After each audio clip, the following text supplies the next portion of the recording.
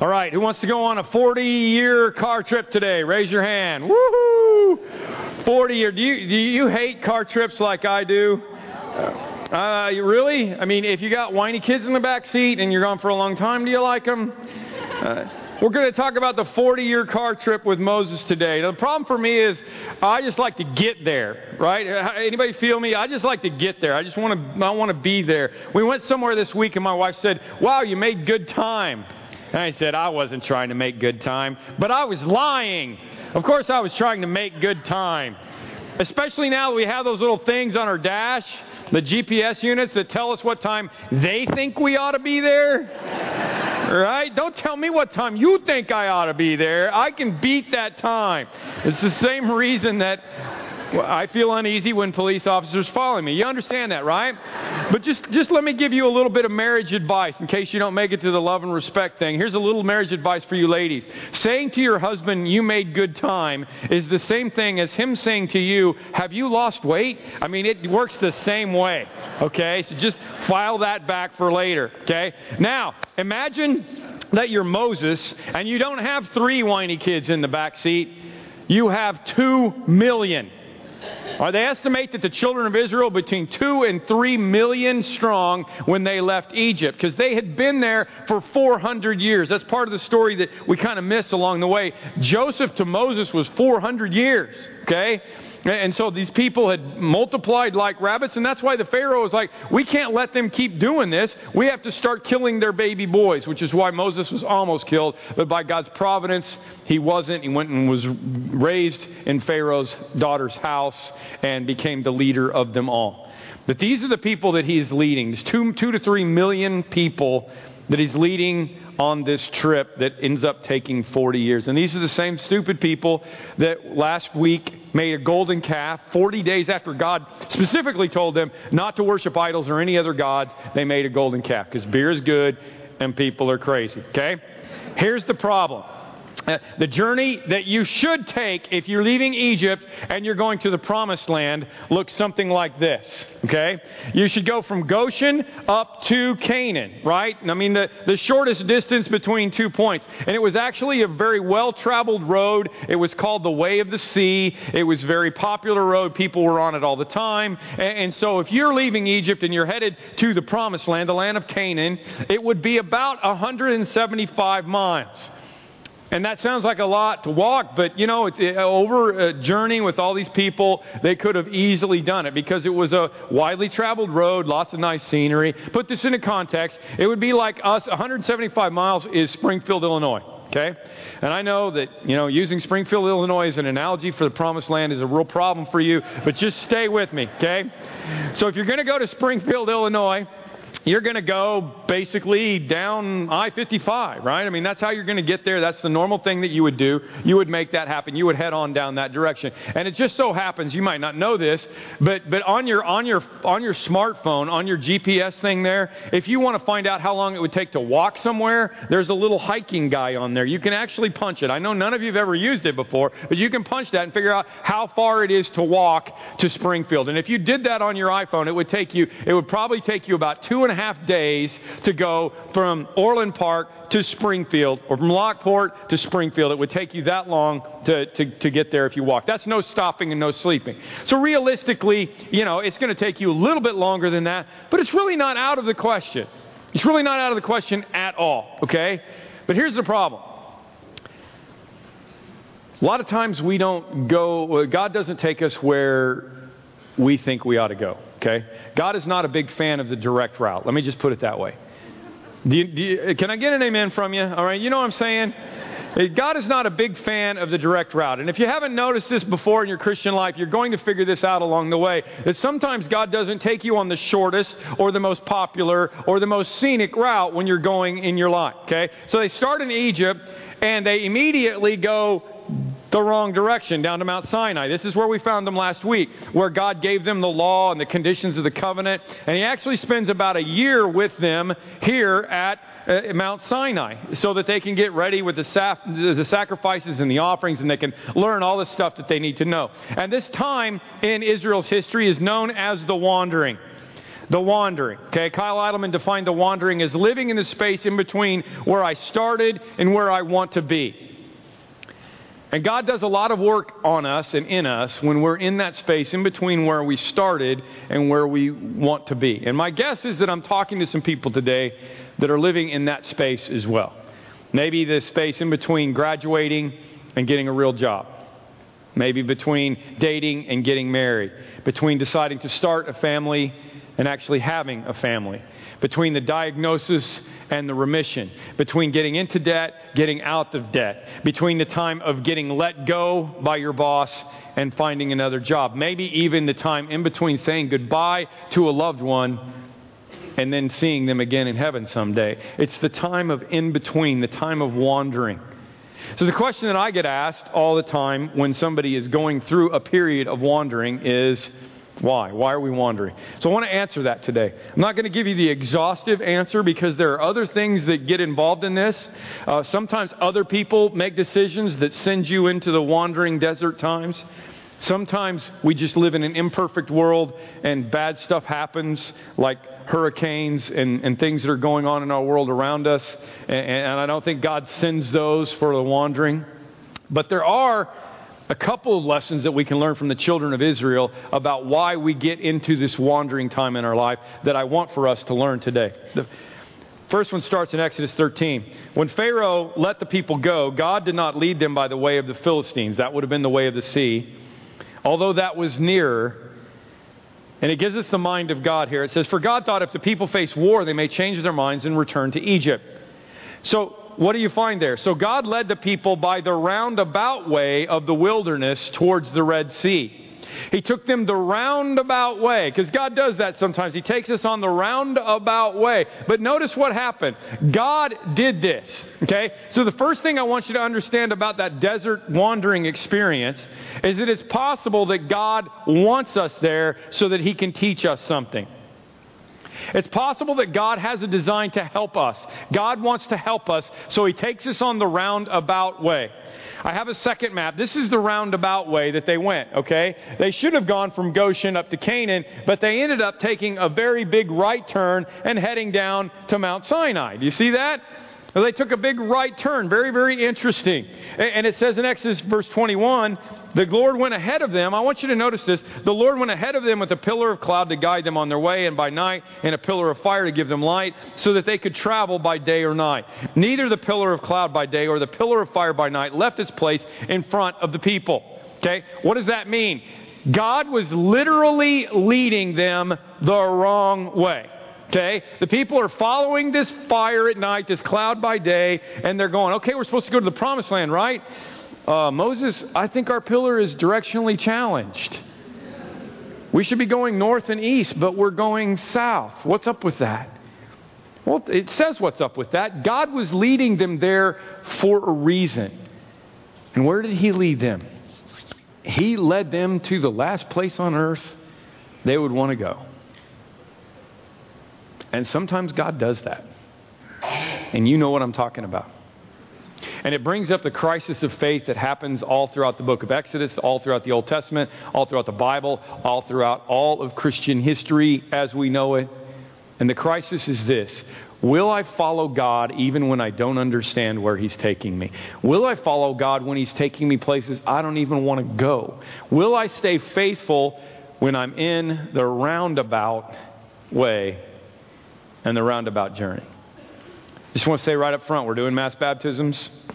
We've had over 150 people here, and I don't even know how many at Lockport yet. I haven't heard. A lot of people have decided they want to follow God. And to some of you, it may feel like a roundabout way. I mean, like, I don't understand. Why would I need to get immersed? Why would I need to get dunked? I mean, why would I need to do that? Well, pretty simply because God told you to. I mean, Jesus did it. God told you to. God told me to go into all the world and make disciples and baptize. So God tells you to do it. Follow the pillar as it leads you over to the baptistry afterwards. Come back to the back of the auditorium auditorium, fill out your information, and come up here and do it. I know we're going to have a bunch of people that are going to do it at the end of the service. Follow him whether you understand him completely or not. I will explain it to you as we go along the way, but it's not that difficult. Sometimes you just got to follow God where he wants to go. There was one reason we know of, and that was he wanted them to avoid war. He was afraid if they got into war, even though he would win the war for them, he wanted them to avoid it. They spent a year at Mount Sinai. They spent a year in the roundabout way. Some of you have spent longer than that in the roundabout way. And why was that? Because God wanted to lead them. He wanted to teach them. He wanted to spend some time with them. They've been 400 years in Egypt, worshiping idols and doing all the things that were going on in Egypt. They spent 400 years there. He wanted to detox them, I believe, a little bit. He wanted to spend some time with them before they would be ready to go into the promised land. And I know that he's done that in my life a lot. Because I think I'm ready to go do something. I'm ready to charge the next hill, whatever it is. But God says, you know what? We need to spend a year over here for a little while because you need to get your stuff together. And I hate that, don't you? Because I'm a GPS beater. Okay, and I know that you are too, so let's just take a little test right now, okay? I want you to raise your hand if you're a hurried kind of person, okay? Not yet. When I ask you... Wait for the question, please. Yes, I'm in a hurry. Hurry up. I've cut through a gas station to avoid stopping at a red light. People from the South who talk really slow irritate me. And don't dare get behind them driving, right? I become annoyed at the checkout stand when the person in front of me decides to write a check. This is not the Flintstones. Use your debit card, ma'am. Right? I often find myself finishing other people's sentences for them. Well, okay. When I am delayed and running late, I'm irrationally upset. Raise your hand. You can also vote for your spouse. Okay? Right. Yeah, you can point at them if you want to. That's great. Yeah. Okay? Lastly, I feel compelled to leave church early so that I can beat the parking lot rush out of Parkview Christian. No, you don't have to raise your hand. We know who you are. We'll wave at you when you leave. I get this, okay? I understand. Because I don't want to be about the journey. I want to be about the destination. That's my problem, and it's your problem too. The problem is God doesn't feel that way, okay? One of the most irritating qualities about God to me is that he never seems to be in a hurry. Am I right? And oftentimes he takes me in a roundabout way to get to where I think that we're going to go. But here's the lesson that you're going to learn over and over again as we go throughout this story. And it is this. The desert is sometimes a very important place. I mean, sometimes we need to be there. Moses spent 40 years in the desert. Elijah spent 40 days in the desert. Jesus spent 40 days in the desert. And at some point, as a follower of Christ, you're going to be guaranteed some time to log into the desert. And it may feel like God is far away, and it may feel like your faith is dry, and it may feel like God's not answering your prayers. And you may feel like, man, God, if you would just hurry up and get me over to the promised land, everything would be okay. And God may be saying to you, you know what? This is really important for you to understand. But it's not about the destination. It is about the journey. And I've not forgotten you and I've not abandoned you. But this is true. God's way is rarely the quickest way, and it's seldom the easiest way, but it is always the best way. And he knew what he was doing with the children of Israel. It wasn't the easiest. It wasn't the quickest, but it was the best. He had a plan. God led them here on purpose. And what we're going to learn as we go throughout the story, we've already talked about it multiple times, and we're only 6 chapters in, right? As we go throughout, I mean, you start off with Abraham, and God says, Abraham, you're going to be the father of many nations. And then 25 years later, he has a kid. We got Joseph. He has a dream when he's 17. All the world's going to bow down to me. And then he goes to slavery and attempted a rape charge, and he's in prison. And 13 years later, he finally gets to the point where he can start rescuing the world from their famine. Moses, here I am in the burning bush. I'm calling you to lead my people. And then 40 years later, because Moses goes off and does his own thing for a little while. 40 years later in the desert, he finally becomes the leader. David is anointed the king over Israel. And 20 years later, he becomes the king over Israel. And a big chunk of the Psalms, have you ever read through the Psalms and thought, man, lighten up, David. Why are you giving God such a hard time? Because so many of the Psalms are, God, why have you forsaken me? When are you going to get this together? Why don't you kill my enemies? What's going on here, God? All of that is going on in the 20-year span in between where he thought he was going to be and where God wanted him to be. And it's going to happen over and over and over again in our lives. And here's what I know about the wilderness, because I've been there myself. What I know about the wilderness is when you're in the wilderness, there's more time to think. There are less distractions. And somehow deep down inside, you start to figure out that God is more concerned with who you are than where you're going. That is the truth. God is more concerned with who you are than where you're going. He can flick you right over into the promised land anytime he wants. He's concerned with what's going on in here. So after a year at Mount Sinai, they're just about ready for their journey. Okay? He spends the time with them. And part of this, and I just want you to take that and hang it on a little peg over here and remember that sometimes God takes us to the wilderness. Sometimes other people send us to the wilderness. Sometimes our world is just a wilderness. And sometimes God takes you to the wilderness. But then we get over to Deuteronomy 1 verse 2. And it tells us what the GPS should say about getting now to the promised land from Mount Sinai. Deuteronomy 1:2 says, it takes 11 days to go from Horeb, which is Mount Sinai, to Kadesh Barnea, which is the promised land. So Moses is like, okay, we've spent time here all together. We've got we got our stuff together. God put us here. We've been a year in this detour, this pit stop. Now let's go to the promised land. It should take 11 years. Here is the map of what their total journey looked like. And I just love this. Is that great? Now, down to Mount Sinai was God's idea. The rest of this whole wandering around like crazy people over here, the rest of that journey, that was their problem, okay? And the subtitle for this should be when your 11-day trip turns into a 40-year journey. Because what happens in between Mount Sinai and the Promised Land is another 39-year delay. Just sit right back and you'll hear a tale of a fateful trip, right? How long was it supposed to be? A 3-hour tour. It was supposed to be an 11-day trip, and it turned into 39 years. Do you know what word Moses hated more than any in the English language? Recalculating. One of the reasons why you may be wandering, one of the reasons why you may be in the desert is because God may have led you there like He did to Mount Sinai. The other reason why you may be wandering around in the desert is because you got lost. That's what happens. That's what happens to the children of Israel. God has been feeding them. He's been giving them manna from heaven. This part really isn't that important to the story. It just cracks me up, so I'm always going to tell you the crack up parts. They're going through they're out in the desert, and then they're complaining to God because God is feeding them manna. Okay, you got to remember, He's throwing bread at them from heaven, and all they get is bread, bread, bread. And they start to get tired of it, and they start to complain against God. And it says in Numbers 11, I'm reading the Message paraphrase, the riffraff among the people, I love that, had a craving, and soon they had the people of Israel whining. Listen to what they said. Okay. Remember, God's just taking care of them by throwing bread from heaven. But that's not good enough. Why can't we have meat? We ate fish in Egypt and got it free. What were they in Egypt? Slaves. Yeah, slaves get their food free because they're slaves. Okay, just hate to point that out.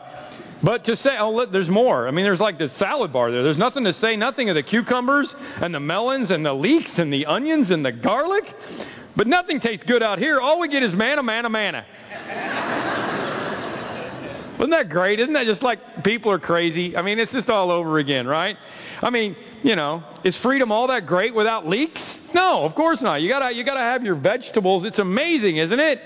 I love that it says it starts with the riffraff. It always starts with the complaining negative people. The NIV calls them the rabble. As a church leadership, we have another name for them, but we can't repeat that publicly. People start griping. And the instigators start griping. And what happens when the instigators start complaining and whining? It spreads, right? Even though God is leading them and He's been taking care of them and all this stuff is happening, they can't handle it and they start complaining.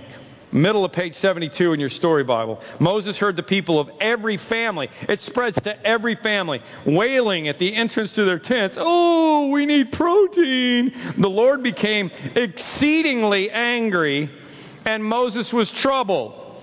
And Moses said to the Lord, what have I done to displease you? That you have put the burden of these idiot people, that's in the Hebrew, you can't understand it, these idiot, crazy people, what have I done that you give me all these people? Did I conceive these people? Did I give them birth? And Moses and God have had it up to here with these people. This is not really that important to our story. It just cracks me up because as a dad, I love knowing that even my heavenly Father up in heaven, my perfect heavenly Father, sometimes gets to a breaking point. Because we all do. The Lord said, you tell them they want meat, I will give them meat. Now the Lord will give you meat, and you will eat it. You want to read the Bible more, don't you now? I'll give you meat. I'll give you something to cry about. I'll give you meat and you will eat it. You will not eat it for 1 day or 2 days or 5 or 10 or 20 days, but for a whole month you will eat it until it comes out of your nostrils. And you loathe it because you have rejected the Lord. Is that awesome?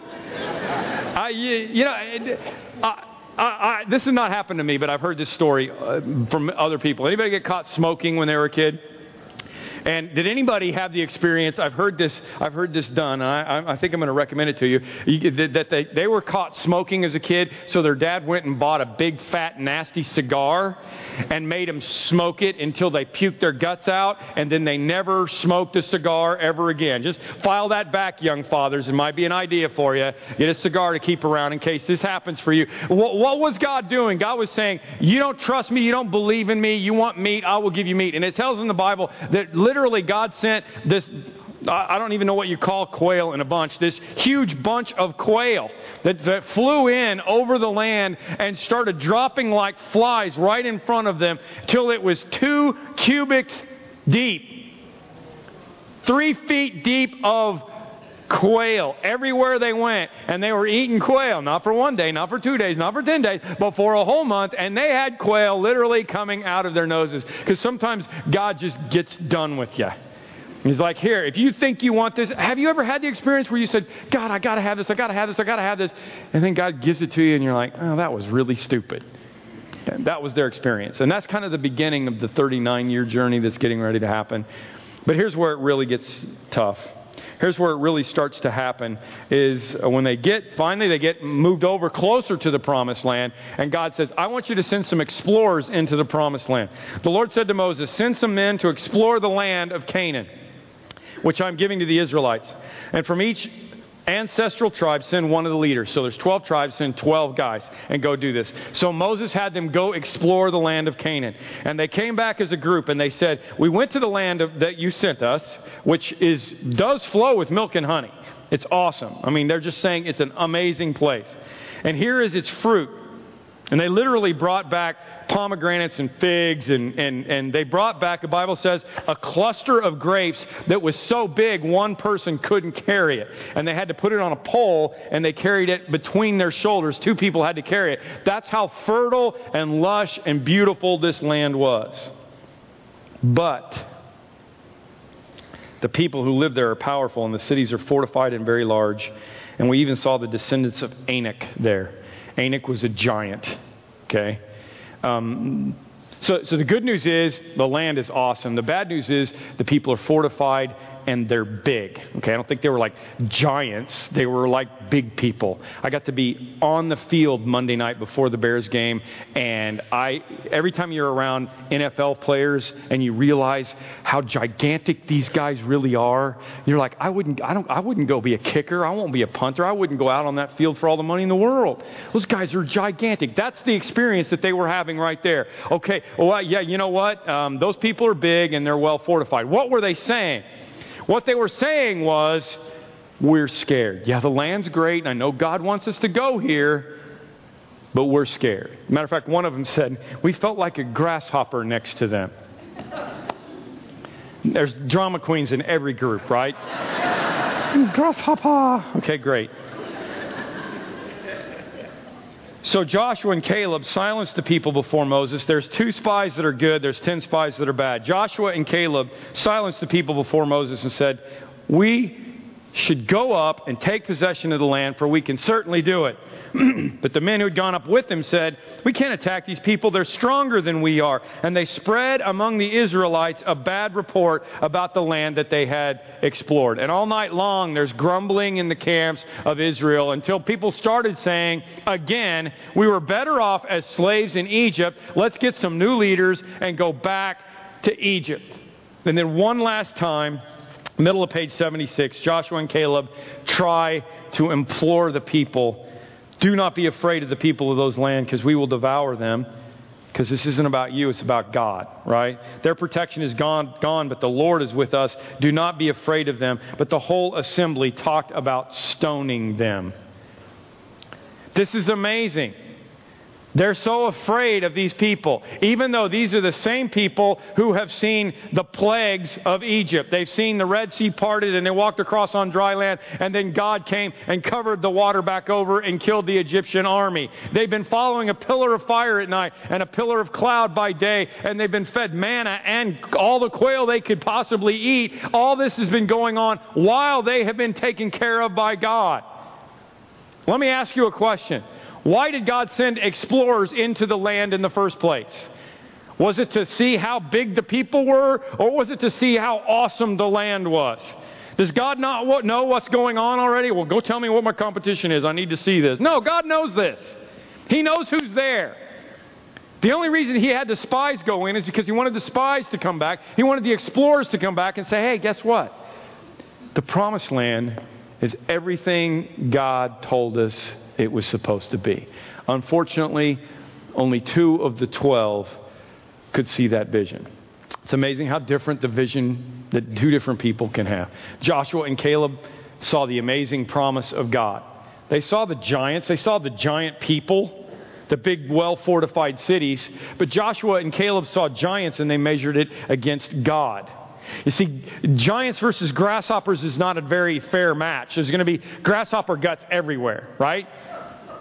But giants versus God is not a very fair match either, because there's going to be giant guts everywhere. It depends on your perspective. The 10 explorers, all they could see was the opposition, because they forgot who was in charge. The silly thing is, 40 years later, we're going to find out next week, when we come back 40 years later, Joshua's going to go into the promised land. They're going to get to the first city. It's called Jericho. It was a big, well-fortified city. The people are like, what are we going to do? How are we going to get in there?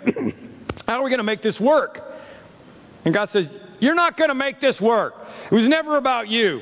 All I want you to do is march around the city once a day for 7 days. And on the 7th day, I want you to march around it 7 times and then blow your trumpets. And what are the people thinking there? Like, blow my trumpets? What kind of a battle is that? But they obeyed, and the walls came down. Because it was always God versus the giants.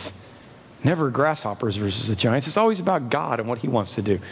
Again, some of you are looking at that water over there in the baptistry, and you're like, God, really? You want me to march around 7 times and then blow my trumpet? You want me to get in and get all wet? Yeah, just follow me. And let it be about me and what I say. Let your battles be about me and my Spirit winning your battles for us. Well, the 39-year journey, just so you know the rest of the story, was the result of this faithlessness. God finally has had enough, and He says, you know what? I'm not dealing with you people anymore. Everybody over the age 20, you're not getting into the promised land. You guys are going to wander around like crazy people out in the desert for 39 more years until all of the older over 20 people have died off. And then I'll lead your children into the promised land. That's the 40 years in the desert. 1 year because God said, I need you to grow and I need you to learn. I need you to do some stuff. And 39 years because they just got lost. And what I'm trying to say as delicately as I possibly can is, yes, one of the reasons you may be in the desert, you may be wandering right now, is because God wants you to learn something. It may be that somebody did something to put you in that desert. It didn't have anything to do with you or God. Maybe that we live in an imperfect world full of hurricanes and cancer. Maybe that God put you there. It could also just be because you stopped listening to God and decided to disobey God and got yourself lost in the desert. I mean, that's just the truth of it. So let's all admit that that's probably what happens to us a lot more than we wish would have happened to us. And we get to the end of the story, and Moses asks for forgiveness for his people because he's a good leader. And he says, Lord, you're slow to anger, abounding in love and forgiving sin and rebellion. We know who you are. We know you're the God of love. And he goes on and he talks about how the sins of the fathers sometimes get passed on generationally to the next group because those sins, the result of sins don't go away for us necessarily. But then he goes on and he prays this prayer that I want to pray over us right now. When he says, in accordance with your great love, Lord, forgive the sin of these people, just as you have pardoned them from the time they left Egypt until now. Lord, you've been pretty used to forgiving us, right? We complained about not having any food, so you sent us manna. We complained about not having any meat, so you sent us the quail. We've complained about, the plagues, and we complained about the labor, and we've complained, and we've been faithless, and you keep coming back and forgive us. And Moses says, can you just do it one more time? And I want to pray that for us right now. God, will you just forgive us one more time? There are some of us that are in the desert because you want us there. You put us in a place where we could learn and we could grow, and that's something that we need to submit to. And there are sometimes some of us in situations that are there because other people made decisions. And we just need to submit to you and trust in you and know that you're bigger than our giants. And there are some of us that are in the wandering time in our life because we got lost, because we quit following you, because we were faithless. And we ask for your mercy and your grace and your forgiveness one more time over our land, over our homes, over our people. We know that you're a God whose love is abundant and abounding and exceedingly great. And we thank you for your forgiveness. In Jesus' name, amen. So, it's time to start over, okay? It's God versus giants, not you. And the good news is that God is not going to keep you from the promised land. Please understand that. The promised land for us is heaven. It's a new heaven and a new earth, and it's based on the fact that Jesus Christ died on the cross for your sins. Okay? We still have to have faith. We still have to be on this faith journey. But the children of Israel's problem, I think, was that they looked at the giants and they forgot about God. So what I wanted to do before we lead into communion, and I'll talk about baptism a little bit more, what I wanted to do was just spend a little bit of time worshiping God and remembering how great God is. When you start to get into a problem, you start to get into a situation where you realize that you're lost again, the very first thing you ought to do is go back and praise God for all the things He's done in the past. If they could have just remembered the parting of the Red Sea, if they could have just remembered the power of God and the plagues and the manna and all the things that He'd done for them, then they wouldn't be afraid of what the future was. So we're going to do that. We're going to see a video testimony about a couple from our church that went through a wandering period. And it was a wandering period that the husband kind of put them into. And she had to learn to trust, and he had to learn to accept forgiveness and to trust and to get back on the path together. And it's a great story of a miraculous promised land from a time in wandering. And we show it to you as an encouragement. Then we're going to just sing. We're going to sing about how great the love of God is. And then I'll invite you to take communion, to get baptized. I hope that everybody in this room will take part in those sacraments as we end this service and start following the pillar where it's leading us one more time. In Matthew 3, when we find out about Jesus' baptism, it says this: Then Jesus came from Galilee to the Jordan to be baptized by John. But John tried to deter him, saying, I need to be baptized by you. Why are you coming to me? But Jesus said, let it be done. It is proper to do this to fulfill all righteousness. Okay? To fulfill all righteousness. So the reason that we get baptized is partially because Jesus did. If Jesus needed to do it to fulfill all righteousness, then maybe we ought to do it to fulfill all righteousness. He was setting an example for us. And you might say to yourself, well, yeah, but just because He did it, did He ask us to do it? Oh, yeah, actually He did. Go into all the world, make disciples, and baptize them. Well, did anyone else in the Bible get baptized besides Jesus? Yeah, everybody that came to Jesus got baptized. Well, what does God think about this whole baptism thing? Well, here's the rest of the Scripture. Matthew 3. As soon as Jesus was baptized, he went up out of the water, and at that moment the heaven was opened, and he saw the Spirit of God descending on, lighting on him, and a voice from heaven said, "This is my Son whom I love. I am well pleased with him." Wasn't he pleased with Jesus before baptism? Well, of course he was. He was his son. But this act of immersion baptism, which was a submission thing for Jesus, like it's a submission thing for us, like the submission thing of deciding to follow God in the first place and to have faith in Him, it was something that made God so happy that He parted the clouds and He yelled down from heaven, "That's my boy." Now, wouldn't you want to do the thing that Jesus did? That God said, "That's my boy"? I mean, you used to have those WWJD bracelets and signs and stuff. You know, what would Jesus do? And we were always trying to do what Jesus would do. And I think at some point we all started to realize, yeah, I'm going to try to do that, but I'm not so good at being Jesus. Did you ever have that problem? You know, I mean, I can't do miracles. I can't raise the dead. I can't feed the 5,000. I mean, I want to act like Jesus. I want to emulate Jesus in my life. But there's not a whole lot of things that Jesus did that I could actually do. There's one thing that Jesus did that made God really stinking happy, and I can do that, and it was baptism.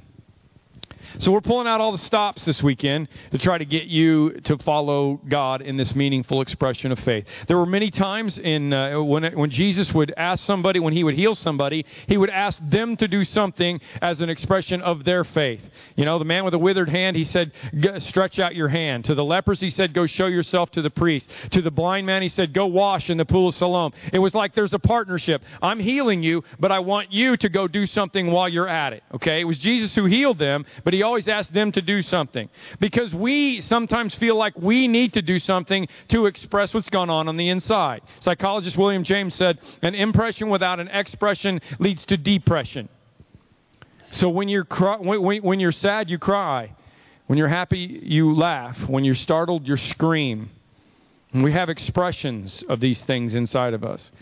And when you come to Christ, the very first time people did it in Acts chapter 2, They came to Peter and they said, "Okay, we're sorry we crucified Jesus. What should we do?" Peter said, "No, you don't need to do anything. God's taken care of. It's all good." Peter said, "Repent and go be baptized." And so 3,000 people immediately that day in their clothes went and got baptized immediately, just like that. Because there was an outward expression of what was going on the inside. Now, some of you have been Christians for a long time and you've never been baptized by immersion. Yeah, I understand that. I'm not saying that you need to do this because you're not saved or because, you did it the wrong way and your grandma's going to hell because she only got sprinkled. That's ridiculous. Baptism doesn't save you, okay? I'll be way below Mother Teresa up in heaven. I don't know if she ever got baptized by immersion. That's not what I'm saying. What I'm saying is that if Jesus did it to fulfill all righteousness, you ought to do it to fulfill all righteousness. Okay? And saying, "Oh, I don't want to do that," to me is like being a Bears fan, saying, I'm a Bears fan, I got season tickets, I memorized all the players, I got all the stats, but I never tell anybody about it. It's kind of a private thing for me. I never wear my Bears shirts, I never cheer for the team or anything, because it's just kind of me and the Bears, We have this little private thing. Well, big deal. They don't know it, the people around you don't know it. It's time for you to make a stand. Now, you're going to argue with me, you're going to say, "Well, I couldn't do it today." Why not? Nobody in the Bible planned it out. Nobody. They all went and did it at that very hour. Sometimes it was the middle of the night. You say, "Well, I don't even have a towel." We still have about 1,000 towels back there waiting for you, okay? You say, "Well, I don't have a change of clothes." Hey, guess what? Your clothes will dry. I don't know if you knew that. They will dry, and it's not too cold out for the end of October in Chicago, so guess what? Maybe God's got you thinking about this. God gave you a beautiful opportunity to be able to do this. "Oh, well, I wore light-colored clothing, and you don't want a wet T-shirt contest in here." No, we don't. Thank you for admitting that. We have dark blue T-shirts that you can wear, and we got about 1,000 more of them back there that you can wear, and that's why when you get into the water, it's going to look like a bunch of people in dark blue T-shirts already got baptized in the water. I promise you it's clean. It's just dark blue now, okay? You're going to say, "Well, I got to drive home. I don't want to get the seats of my car wet." We've got trash bags for you to put over the seats in your car.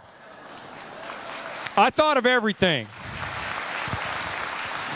Well, what about my cell phone and my wallet and my watch? You go to the back. This is how you do this. You go to the back and you sign up so we know what's going on. And then you come and line up here. When you go to the back, they'll give you a Ziploc bag. You can put all your stuff in, and we will take care of it for you and get it back to you after you're done. It's that simple. Oh, but wait, my family's not here. It's not about you and your family. It's about you and God, okay? If God's leading you, if the pillar is leading you into the waters of baptism, and you haven't done that yet in your life, and you need to say, hey, I'm going to submit to you, God. I'm going to follow you. I want to do this to fulfill all righteousness like Jesus did. Then get your butt in the water. What are you waiting for? Okay? As a matter of fact, that's my closing argument. Here it is from Acts chapter 22. It literally says in the Greek, get your butt in the water. But this is the way they translated it. And now, what are you waiting for? Get up, be baptized, calling on His name. All right? What are you waiting for? Get up, be baptized, calling on the name of the Lord. Here we go. All right? I'm jumping in. You go back, get in line back there, and let's do this. Okay? And if you, some of you prepared, you brought your stuff, good. If you're not prepared, we're going to help you. Just go on to the back, get signed up, and we're going to do this. And we'll do this until halftime, at least, of the Bears game. Okay? Whatever happens, happens. I want you to go do it. Now, for the rest of us, we're going to take communion, and I want the communion servers to get ready to go. And I want to show you one last little thing from the children of Israel wandering in the desert, okay? Really fascinating. When God told them how to camp as they're marching around the desert, He told them to camp in a specific way. He told them to camp the tribe of Ephraim, and those three tribes up on the top, the camp of Dan to the right, the camp of Reuben to the left, and the camp of Judah to the bottom. Okay, do you see that? And he very specifically said, I don't want you to camp to the southeast and the northeast. I want you to camp directly on one side of the tabernacle or the other. So as they were camping in the desert, they literally looked exactly like this, which is what? It's a cross, because Judah is bigger, Ephraim smaller, and the two sides are exactly the same. I don't know if it meant anything at all, but it's fascinating to me to think that the angels up in heaven who are looking down at the crazy, stupid people of Israel who can't figure out how to follow God very well, knew that the crazy, stupid people in South Chicagoland in 2012 who can't follow God very well either are going to be in the same boat. But the difference for us, the advantage for us, the beautiful reason that we have communion and the sacrament of communion and the sacrament of baptism that we're going to witness right now is because we live in the new covenant. And Jesus said, when you pass these cups down, this is the cup of the new covenant. And because of the cross, they could look down from the sky and see the cross and know that someday Jesus was going to come and die on that cross and save us from our sins. And no longer will we be judged by how well we follow God or how faithful we are to God or whether we can follow the commandments or not. For whoever believes in Him will not perish but have everlasting life. Because Jesus nailed the code to the cross, and now all we do is follow Him. But if you haven't followed Him, during communion as they pass right now, get up. What are you waiting for? Get up. Be baptized, wash your sins away, calling on the name of the Lord. Just head to the back, and we'll line you up, and we'll get ready to go. Let's pray right now, and we'll pass the trays. Lord God, I thank you for these people that are battling it out right now with Satan. Satan doesn't want them to come and jump in because he knows they're going to be making a commitment. They're going to be pledging their allegiance to you. I pray that you'll be with them as they get up and as they do this. And for the rest of us, maybe who've done it before or wherever we're at in our journey, as we sit here, we're going to be thankful for the cross. We're going to be thankful that we don't live under the old covenant anymore. That was just a way of you helping them to understand that Jesus needed to come. That's what the old covenant was for, just to show us how badly we need the cross. And we accept the cross today, and we're thankful for the cross.